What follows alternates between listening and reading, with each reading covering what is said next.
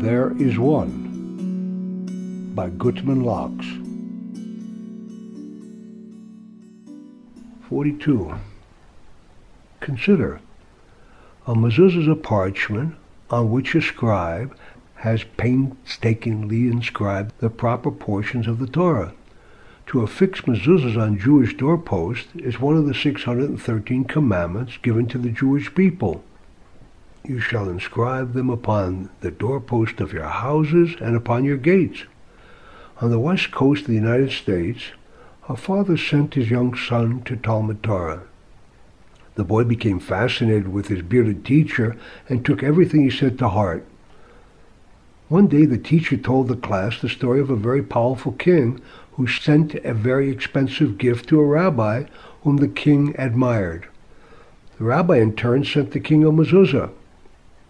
Upon seeing the rabbi's gift, the king furiously sent a burning message to the rabbi. How dare he send the king a worthless parchment after receiving such an expensive gift? The rabbi quickly returned this answer to the king. The gift you sent me is certainly extremely valuable. In fact, it is so valuable that I must stay up at night and guard it. However, the gift that I sent to you is even more valuable, because it stays up at night and guards you. The boy loved the story and understood its meaning. He ran home for money to buy proper mezuzahs for the entire house.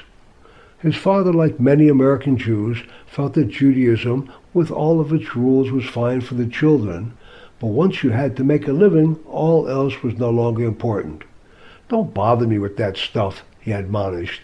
Those rules are fine while you're growing up, but once you're in the world, it's a different story. So he refused the boy the money. The boy persisted, but what if I take my own money that I earn? Then can I buy a mezuzah and put it up on my bedroom, on my doorpost? The father agreed, and the boy did just that. He earned the money doing odd jobs, and finally he got a kosher mezuzah and affixed it to his bedroom doorpost.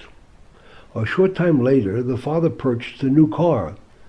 It was apparently wired incorrectly and caught on fire one night while parked in the garage, directly under the boy's room. Smoke filled the bedroom, but the boy awakened and managed to sound the alarm. The family safely escaped and stood outside watching the flames consume most of the house in minutes. Only the boy's room remained, and it was not touched by a single flame. The firemen arrived and sprayed water on the hot ashes. They said that they had never seen such a thing. The boy's room should have been the first to go.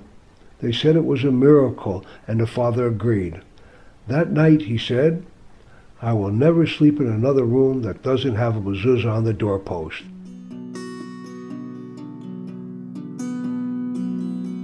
Thereisone.com